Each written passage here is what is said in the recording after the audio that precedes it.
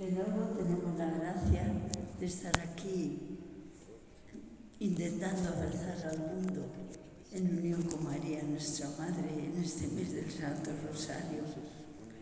Como siempre digo, estamos celebrando el jubileo del fundador del Rosario, Santo Domingo de Guzmán, y él rezaba el Rosario predicando la palabra de Dios y pidiéndole después a María que eso no se quedase solamente en la inteligencia, en la memoria, sino que pudiésemos encarnarlo, hacerlo vida. Y es la forma en que, como sabéis, estamos rezando siempre el Rosario, intentando hacer como una peregrinación, dirigidos por María. ¿Qué mejor director podemos tener que ella? Dirigidos por María, intentando seguir la vida de Jesús. Es una peregrinación, como siempre repito y me gusta pensar, una peregrinación, no a un lugar. Cuando hacemos una peregrinación normal, generalmente vamos a un lugar donde un santo vivió, donde alguien dejó una reliquia importante.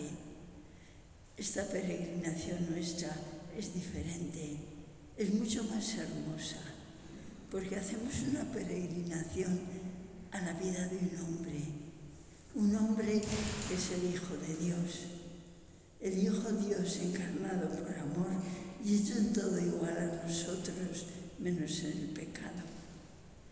Y María va a ir dirigiéndonos, ayudándonos a encarnar esa realidad de la vida de Jesús en nosotros. El último día hemos meditado los misterios luminosos y hoy vamos a continuar nuestra peregrinación donde la dejamos el otro día. Es igual que el Camino de Santiago que hacen actualmente. Van el trecho que les da tiempo y lo dejan y después, la vez siguiente, continúan. Nosotros así estamos haciendo el rezo del Rosario como una peregrinación, no a un lugar, sino a una vida, a la vida de Jesús de Nazaret, y guiados no por cualquier persona, sino por María, nuestra Madre, la mujer que ha vivido más cerca de Jesús, el culmen de la humanidad. Con esta intención y con este sentido, hoy vamos a meditar los misterios dolorosos y comenzamos en el nombre del Padre y del Hijo y del Espíritu Santo. Amén. A veces mi voz no está muy bien, les pido disculpas ya, son los restos de esa llamada que me hizo el Señor, que me podía haber dejado sin habla, pero me la han devuelto y quiero enviarla, quizás no muy bonita, pero quiero enviarla a todos con todo mi amor, como un abrazo de Dios a la humanidad, dando gracias por poder seguir meditando un poco con todos vosotros. El primer misterio doloroso es la oración de Jesús en el huerto. El último día habíamos quedado en el cenáculo con Jesús, que había lavado los pies a sus discípulos, que le había dado su mandamiento. Este es mi mandamiento, que os améis unos a otros, como yo os he amado. Y como él sabía que nosotros no podemos amar como él, se quedó él en la Eucaristía, en la forma más sencilla que podía haber imaginado, en la forma de un trocito de pan, para penetrar hasta lo más profundo de nuestro ser y amar desde nosotros.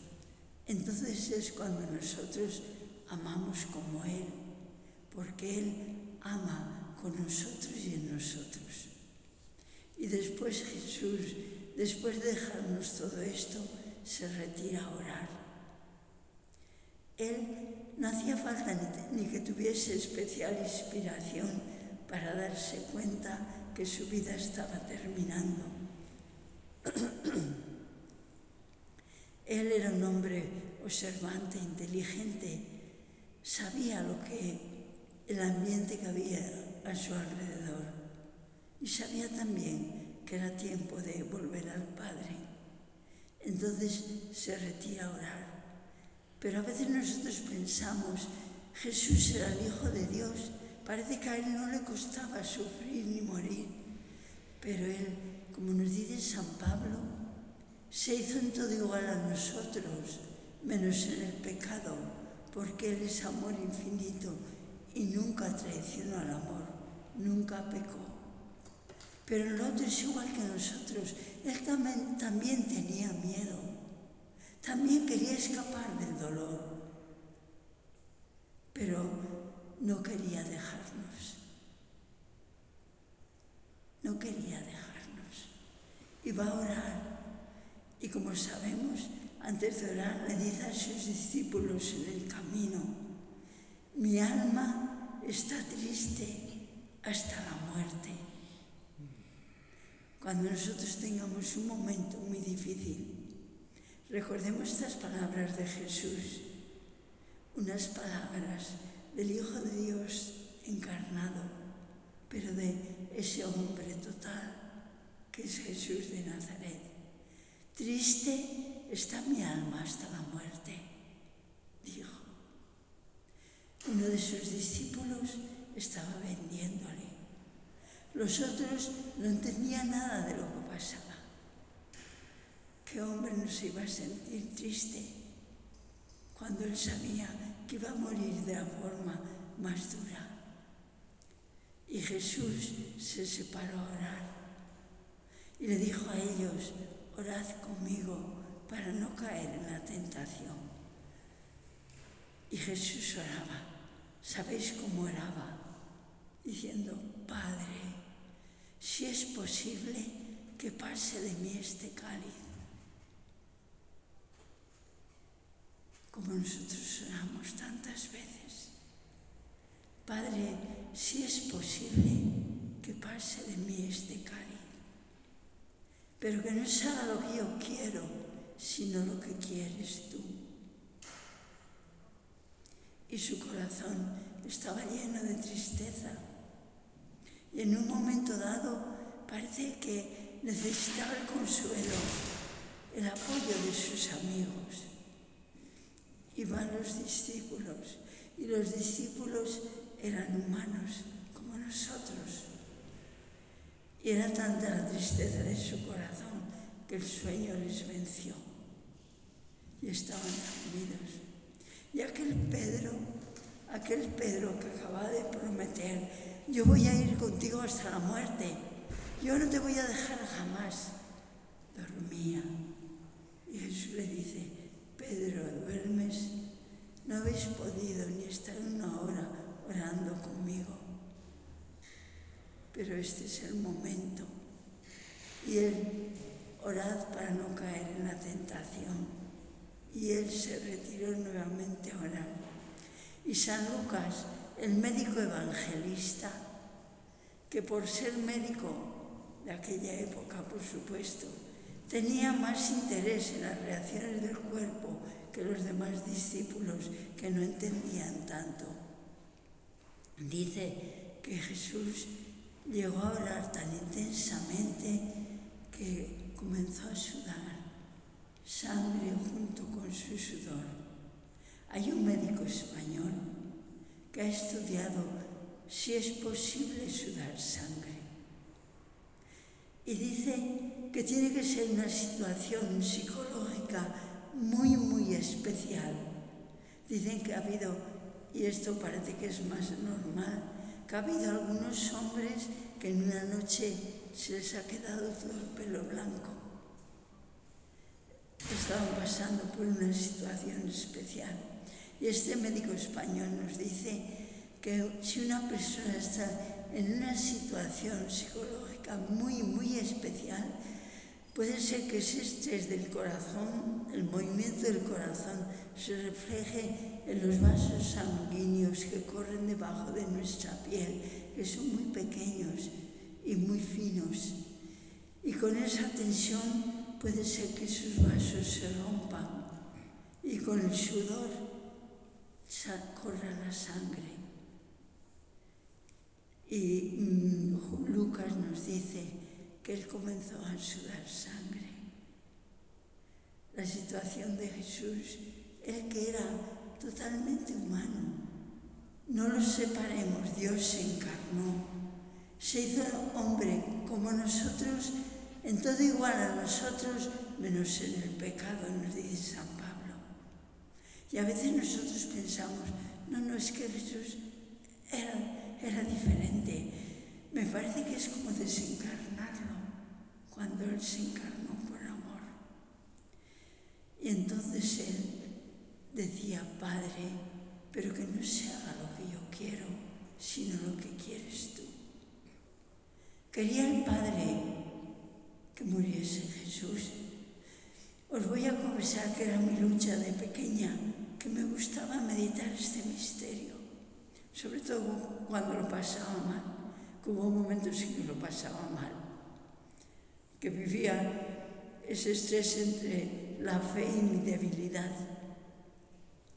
Y entonces yo recordaba y decía, ¿cómo puede querer Dios que muera Jesús, que le traicione su discípulo, que Pilato sea un cobarde, que los sacerdotes y los fariseos griten porque tienen envidia y quieren hacer desaparecer a Jesús? Eso no es la voluntad de Dios. Y os aseguro que sentía una lucha tremenda dentro de mí cuando era muy joven, una niña. Decía, entonces, ¿por qué Jesús dice, no se haga lo que yo quiero, sino lo que quieres tú? ¿Qué quería Dios? El pecado del hombre estaba ahí. La envidia de los sacerdotes, su soberbia, estaba ahí.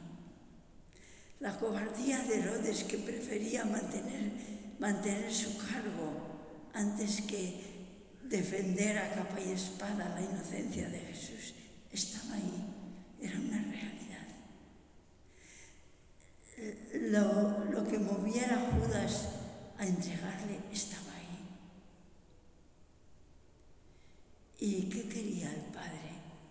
Que Jesús, porque para escapar de todo eso, dejase su vocación, su misión de predicar el reino de Dios, su misión de hablarnos del Padre, su misión de darlo todo por nosotros.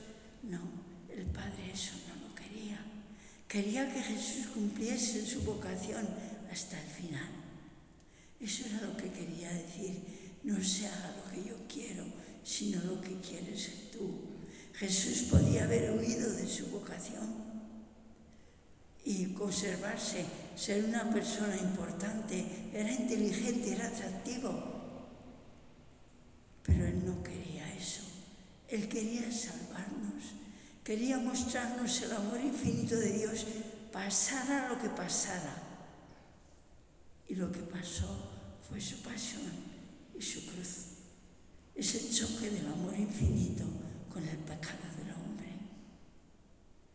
Y Jesús dijo, Padre, no se haga lo que esta humanidad mía quiere, que es escapar de tanto sufrimiento, sino tu voluntad de salvar a la humanidad. Y se hizo.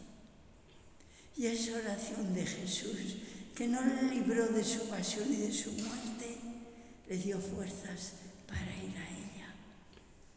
Y no sé si habéis pensado en algún momento en esa realidad de cuando llega Judas con los sacerdotes, con los soldados del templo para prender a Jesús. Jesús le dice, ¿a quién buscáis? Y ellos le dicen, a Jesús Nazareno. Y él le dice, yo soy. ¿Os habéis dado cuenta de lo que nos dice el Evangelio ahí? Dice que cuando Jesús dijo, yo soy, ellos cayeron hacia atrás. Era la fuerza grande que el Padre había puesto en ese momento de oración en él. Y dice, volvió a preguntar, ¿a quién buscáis? A Jesús Nazareno. Dice, ya os he dicho que yo soy. Si me buscáis a mí, dejad ir a estos. Y sabéis lo que hicieron los discípulos, ¿verdad? Lo que muchas veces hacemos nosotros. ¿A que sí? Huyeron, le dejaron solo.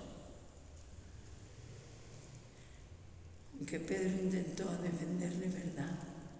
Dicen que le cortó la oreja a uno de los sirvientes del sumo sacerdote. Pero Jesús le dijo, no, a mí no me defiende la espada, vuelve la espada a la vaina, que quien con espada mata, con espada muere. Y ellos entonces todos huyeron. Y Jesús fue y vivió la pasión hasta el final. Hasta el final se entregó por amor. Podía haber escapado si hubiese dejado su vocación como Mesías, su vocación de amor, su vocación de predicar el reino de Dios, su vocación de mostrarnos el camino de la salvación. Y Él no la dejó, dio la vida por salvarnos, es nuestro Salvador. Quería, aunque solo meditemos este primer paso de hoy, quería meditar otro punto que a mí de pequeña me hacía pensar mucho. Y era, Jesús cargó con nuestros pecados. Si no hubiese habido pecado en el mundo, seguro que hubiésemos recibido con alegría a Jesús. Nadie se hubiese opuesto a Él. Pero está el pecado de la humanidad. Y Jesús cargó con nuestros pecados. En unos libros que se publicaron aquí en España en el siglo pasado y que se publicaron antes en fascículos y después en libros, son 10 libros con el título de Jesucristo. En uno de ellos explican que son libros publicados por teólogos, publicados en las Paulinas, y explican Jesús cargó con nuestros pecados. Y dicen allí, el pecado es algo interior que se manifiesta hacia afuera, pero es antes interior. Yo tengo envidia dentro y hiero a alguien por esa envidia, ¿no? Se manifiesta hacia afuera, pero antes está dentro de mí. Yo odio a alguien y intento matarlo. Antes está ese odio interior. Nos dice en ese libro, el pecado es algo interior. Si Jesús asumió nuestros pecados, no los pudo asumir como un jardel que se carga, una bolsa que se carga al hombro. Es desde dentro. Y lo explica así allí. Dice, Jesús, que tenía unas manos que eran manos para ayudar, manos para apoyar, para acariciar a los niños, para ayudar a las personas a continuar el camino. Y en ese momento, en la oración del huerto, me lo explica, Jesús sentía como si todo el pecado de la humanidad lo hubiese hecho Él. Se sentía roto. Era un Jesús roto. Entre el amor infinito que estaba en Él y ese pecado de la humanidad que Él asumía como si fuera suyo. En la misa, el sacerdote parte la forma, ¿verdad? Es de Jesús partido. En las congregaciones de los neocatecumenales, las misas, lo hacen con pan, con unas tortas de pan sin levadura y rasgan el pan. Es el Jesús rasgado por nosotros. Entonces, al leer ese libro, fue cuando yo me di cuenta que lo que yo pensaba de que Jesús cargó con esos pecados como algo exterior, no. Era como sentirse el responsable con esas manos que solo intentaban ayudar, que eran manos de infinito amor, de todos los crímenes de la historia, de todos los homicidios, de todos los golpes, de todos los robos, de todo lo hecho con las manos de la humanidad. Y entonces yo me di cuenta de qué graves eran mis pecados. Bueno, entonces Jesús cargó con nuestros pecados, porque cargó con ellos, y por eso nosotros somos los hombres perdonados por el amor infinito de Jesús. Le damos gracias y en unión con María, nuestra Madre, vamos a decir con todo nuestro corazón la oración más bonita de la humanidad, la que nos enseñó Jesús. Y al mismo tiempo le decimos a María, Madre, ayúdanos a agradecer a Jesús este amor infinito, que en los momentos de lucha, en los momentos difíciles de nuestra vida, sepamos que Él nos comprende, porque Él pasó por todos nuestros sufrimientos. Me viene ahora y no me resisto a continuar un poco más. Una chica japonesa no cristiana me dijo una vez, venía a los grupos que tenía yo de Biblia, y me dijo una vez, hermana Rosalía, usted nos dijo que Jesús comprende todos nuestros dolores porque los sufrió. Pero hay un dolor que Jesús no comprende. Y yo le dije, ¿y cuál es? Y me dice, el de haber pecado. Porque usted nos dijo que Jesús no pecó nunca. Y yo cuando peco después me duele mucho. Y yo le dije, ese también lo entiende, porque Él cargó con nuestros pecados. Sintió nuestros pecados como todos los pecados de la humanidad, como pecados propios. Por eso no hay nada, no hay ningún sufrimiento nuestro que Él no lo comprenda por propia experiencia. Esa es la cercanía infinita del Dios amor. Ese Dios que no quiso comprendernos en su infinita misericordia, pero desde lejos, sin experiencia. No, en Jesús nos comprende desde su propia experiencia. Y como decía, en unión con María, diciéndole a María que nos enseñe, ella que nos ayude y nos apoye en este intento de agradecer a Jesús ese amor infinito, de confiar totalmente en Él, de saber cuando sufrimos que Él está cerca, que Él nos comprende, que Él no nos va a dejar, que nos ayude en eso. Y juntamente con ella decimos la oración más bonita de la humanidad, la que nos enseñó Jesús, poniendo en ella todo nuestro corazón y abrazando en ella a toda la humanidad. Padre nuestro que estás en el cielo, santificado sea tu nombre, venga a nosotros tu reino, hágase tu voluntad en la tierra como en el cielo.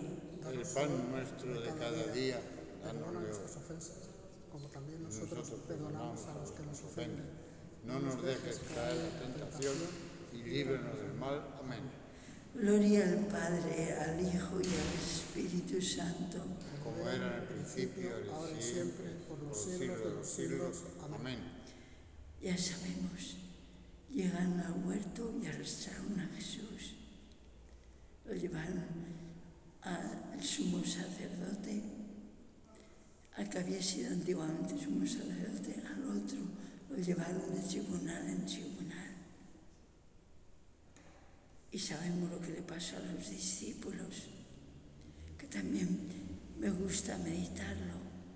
Seguramente que, por ejemplo, la negación de Pedro, la huida de todos, a Jesús le doldría. Pero me dejáis deciros, compartir una cosa que le dolía más a Jesús. Le dolía el saber cuánto ellos iban a sufrir por esa debilidad. Le duele más nuestro sufrimiento que el suyo. Así nos ama Jesús. Y después ya sabemos que terminó en Pilatos y la gente terminó diciendo: crucifícale. La gente que lo había seguido no tenía muchos medios para juzgar. Si los dirigentes le decían que debían gritar eso, lo gritaban. Era la psicología de las multitudes. Y Pilatos intentó salvarle, pero sin poner en peligro su puesto.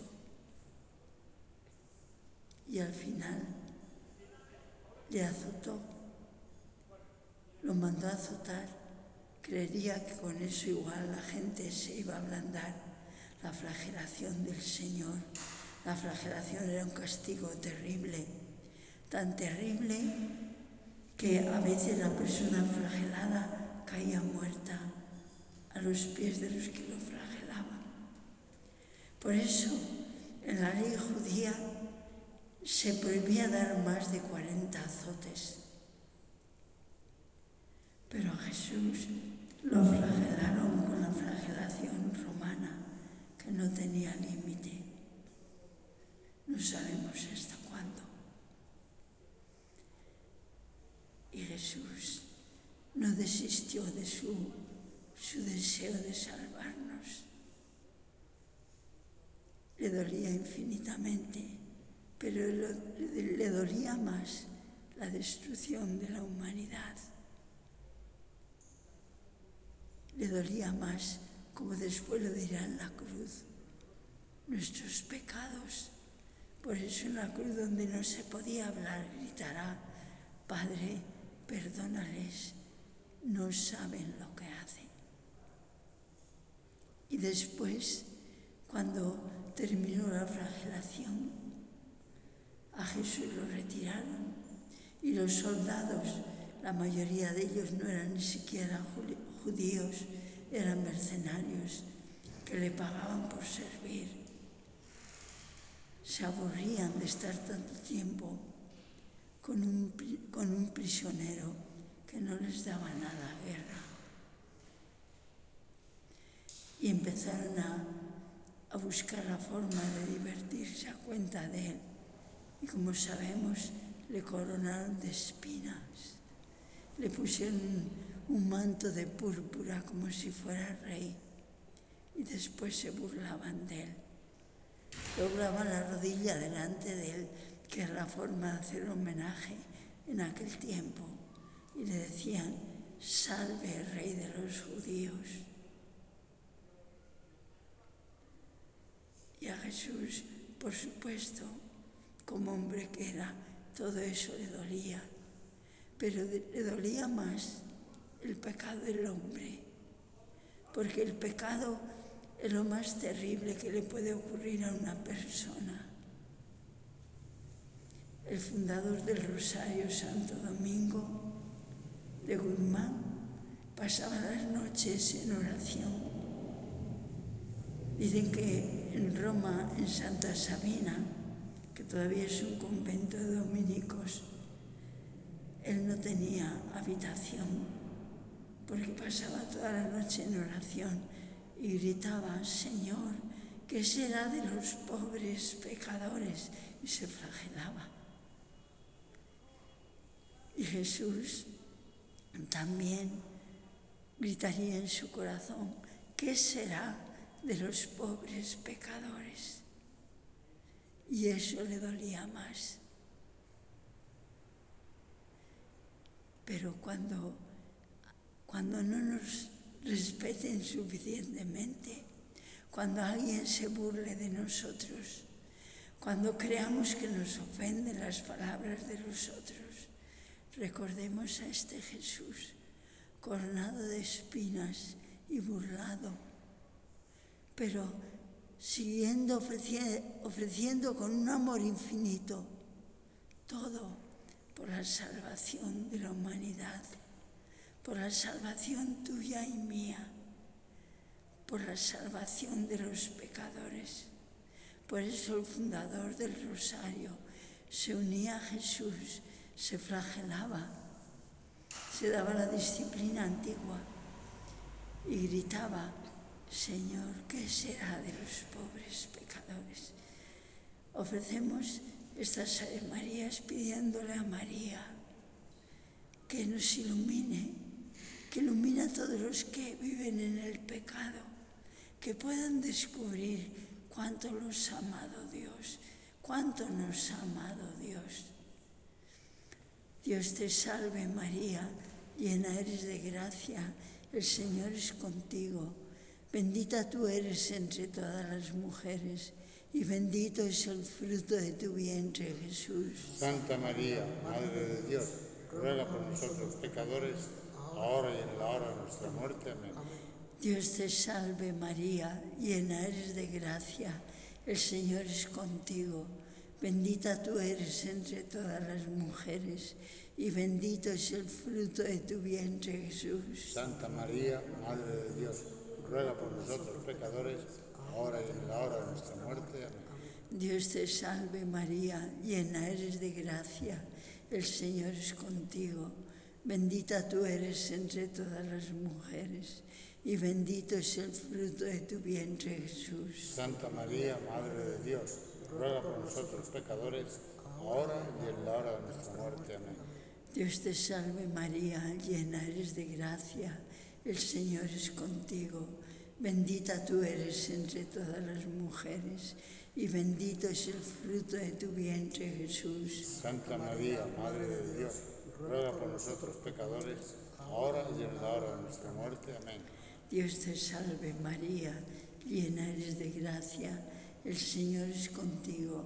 Bendita tú eres entre todas las mujeres y bendito es el fruto de tu vientre, Jesús. Santa María, Madre de Dios, ruega por nosotros pecadores, ahora y en la hora de nuestra muerte. Amén.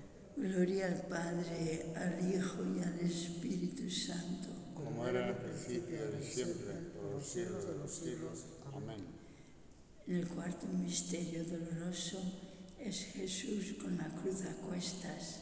Quisiera recordar aquí un ejemplo que nos ha dejado uno de los mártires de mi misión de Japón, que son del siglo XVI-XVII. Uno de ellos era un alto gobernador de un pueblo, uno de los samuráis importantes, y era cristiano. Descubrieron que era cristiano, era el momento de la persecución de los cristianos y vinieron a prenderle. Y los que lo prendían, como estaba mandado, le ataron las manos atrás. Pero ellos en Japón, que es un pueblo que siempre ha tenido mucha conciencia del honor social, de la figura social, les dio reparo llevar así a ese jefe, a esa persona importante, con las manos atadas atrás, de una forma vergonzosa, y le ofrecieron: puede ponerse encima un vestido que tenían como una especie de abrigo japonés que les cubría. Puede ponerse eso encima. Y él dijo: no, Jesús mi Señor pasó cargado con la cruz, que era una forma vergonzosa en aquel tiempo, por el medio de Jerusalén, por medio de la gente, y yo voy a pasar así, con las manos atadas atrás, por el medio de mi gente, de mi pueblo. Cuando sintamos una vergüenza, algo que nos pase en nuestra vida, recordemos eso.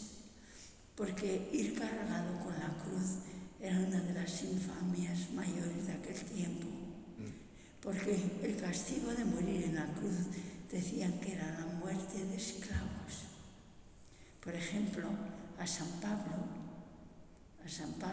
que escribió las cartas de San Pablo, la Biblia, nuestro San Pablo, no le podían crucificar porque era ciudadano romano. Estaba prohibido crucificarles porque era demasiado vergonzoso para un ciudadano romano. Pero Jesús no era ciudadano romano, era una persona del pueblo, un judío normal, y le podían crucificar. Y los crucificados eran los que cargaban con su cruz, y era vergonzoso, porque estaban condenados a morir en ella. Y Jesús pasaba cargado con la cruz por medio de su gente, hasta que los soldados, en un momento, Jesús, que había sufrido interiormente tantas emociones profundas, la última cena, la oración del huerto, el prendimiento, la huida y la traición de los discípulos, la flagelación, la coronación de espinas y tanto amor infinito por la humanidad, estaba sin duda muy gastado, muy consumido.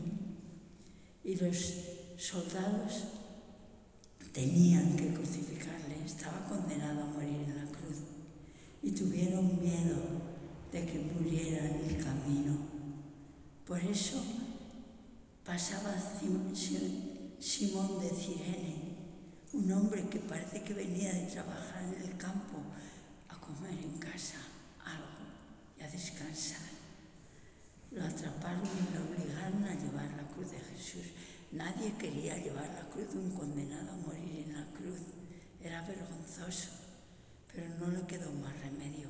Podemos suponer que la llevó a la fuerza al principio, pero parece que cerca de Jesús llegó a darse cuenta de quién era Jesús, porque en la primera comunidad primitiva, lo dice Marcos en su Evangelio, había 2 hijos de él que eran cristianos, muy conocidos en la comunidad.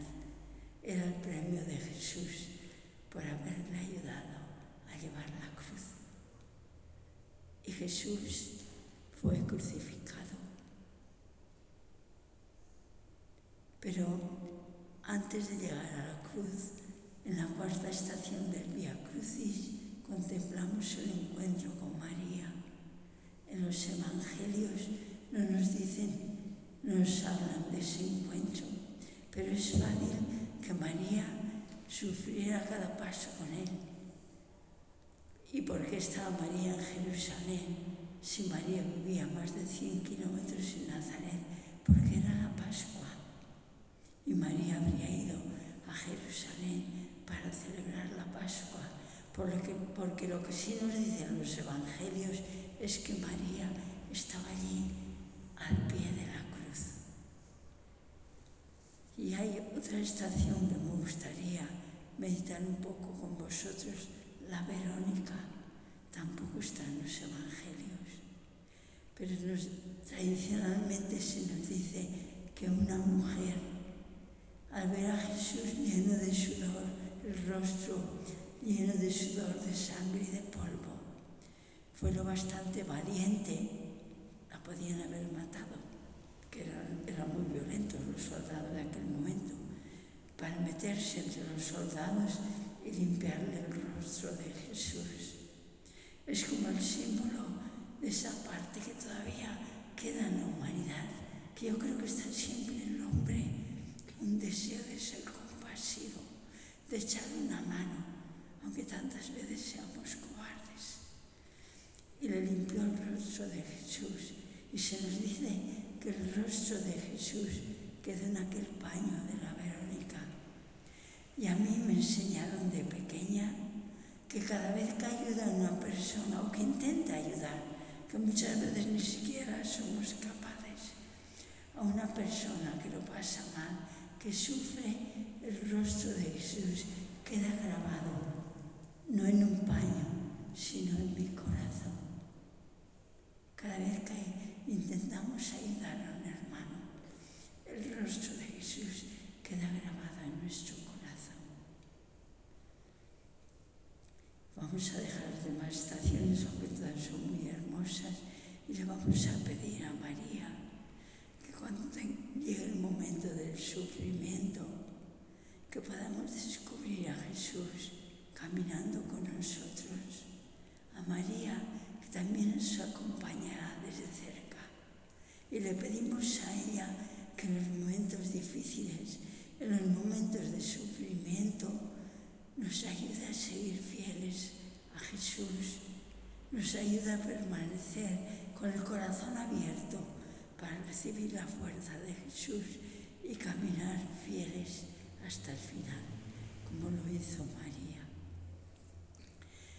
Dios te salve María, llena eres de gracia, el Señor es contigo, bendita tú eres entre todas las mujeres y bendito es el fruto de tu vientre Jesús. Santa María, Madre de Dios, ruega por nosotros pecadores, ahora y en la hora de nuestra muerte. Amén.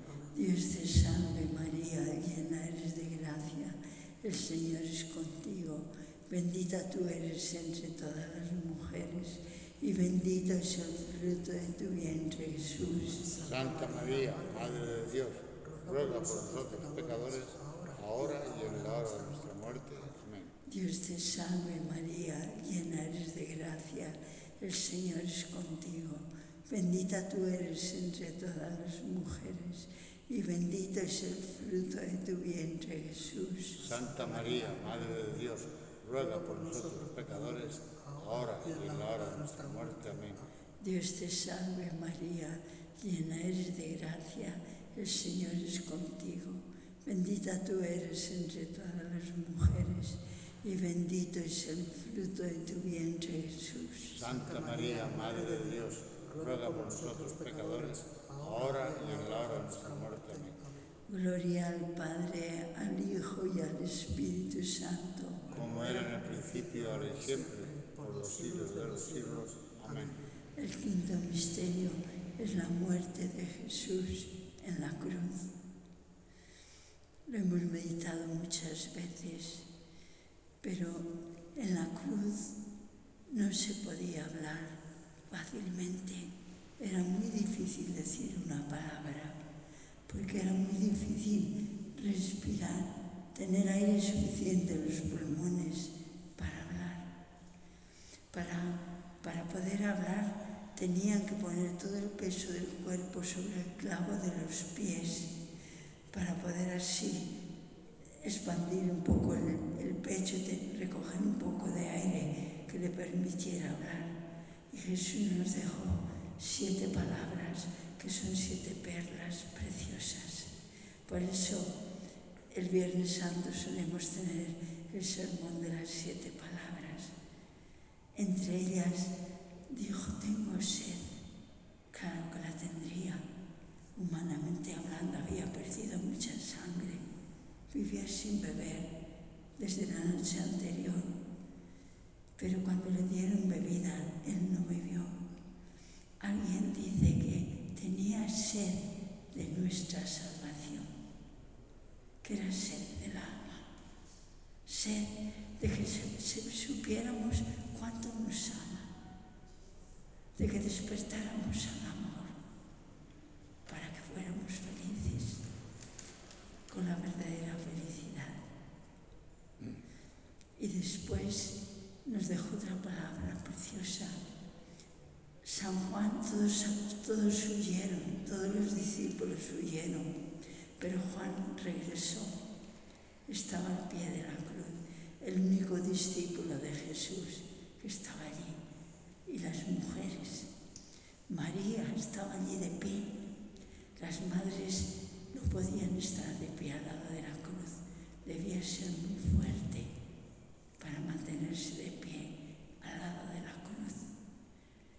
Debía tener mucha fe en que el Padre estaba allí, porque era tan tremendo que ninguna madre era capaz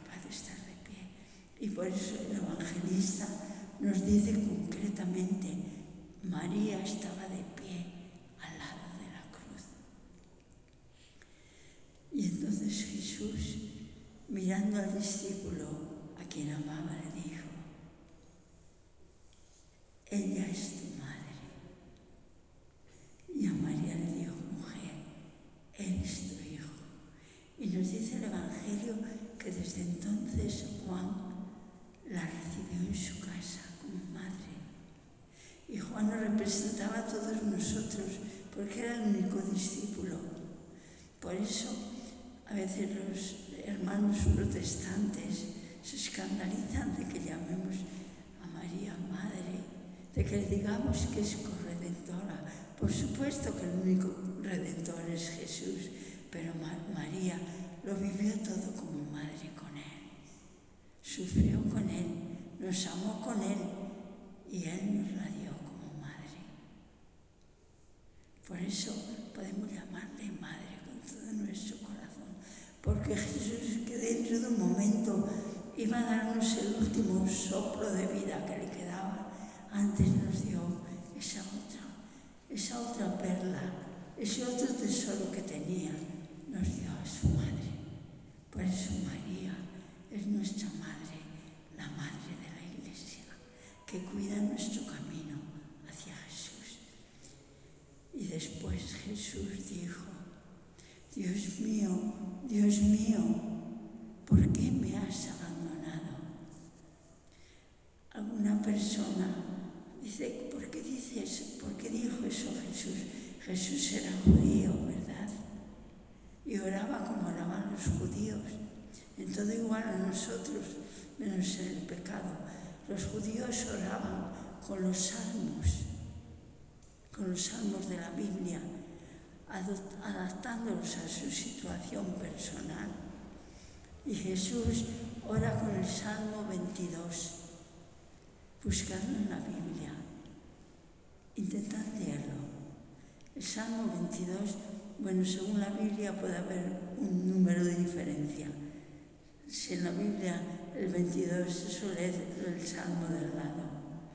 Comienza así: Dios mío, ¿por qué me has abandonado? Jesús no pudo rezarlo hasta el final con palabras, no tenía fuerza, pero sin duda que en su corazón lo rezó entero. Y es un salmo muy bonito. Es el salmo del justo que sufre y que confía en Dios. Así que os animo a que lo busquéis en la Biblia y lo leáis, el Salmo 22, que comienza así. Y después Jesús dijo: todo está cumplido. Padre, en tus manos encomiendo mi espíritu. E inclinando la cabeza, entregó el espíritu, se nos dice. Jesús moría por la humanidad. Era como las 3 de la tarde del primer Viernes Santo de la historia. Un hombre total, un hombre pleno, porque era un hombre lleno de amor. Y el hombre es pleno cuando está lleno de amor. Hijo de Dios y hombre pleno, ofrecía su vida por la humanidad. Era Jesús de Nazaret, nuestro hermano mayor, que nos comprende en todo, también en la muerte. Él fue fiel en su camino, vivió a paso, este camino del hombre. Y María estaba allí, de pie al lado de la cruz. Vamos a ofrecer este misterio de la muerte de Jesús por todos vosotros que estáis rezando el rosario, y por todos los que no lo rezan, los que están lejos, por todo el mundo. Pensad que ahora nuestro corazón se extiende con María para abrazar a la humanidad.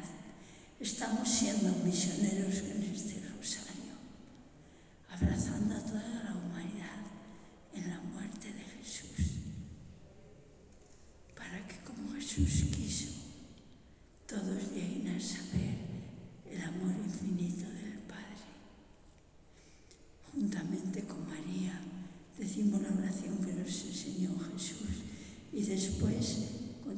nuestro corazón, decimos a María que nos ayude a compartir con los demás este amor infinito, ese amor incondicional, infinito y eterno, que todos buscamos consciente o inconscientemente, a decir a la humanidad que existe,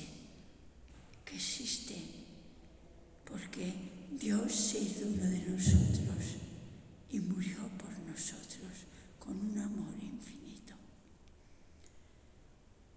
Padre nuestro que estás en el cielo, santificado sea tu nombre, venga a nosotros tu reino, hágase tu voluntad en la tierra como en el cielo.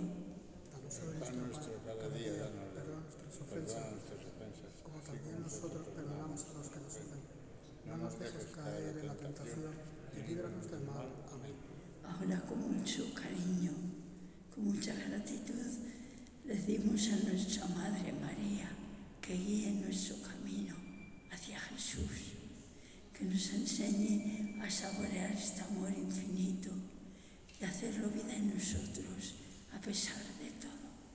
Dios te salve María, llena eres de gracia, el Señor es contigo, bendita tú eres entre todas las mujeres y bendito es el fruto de tu vientre Jesús. Santa María, Madre de Dios, ruega por nosotros pecadores, ahora y en la hora de nuestra muerte. Amén. Dios te salve María, llena eres de gracia, el Señor es contigo, bendita tú eres entre todas las mujeres y bendito es el fruto de tu vientre Jesús. Santa María, Madre de Dios, ruega por nosotros pecadores, ahora y en la hora de nuestra muerte. Amén.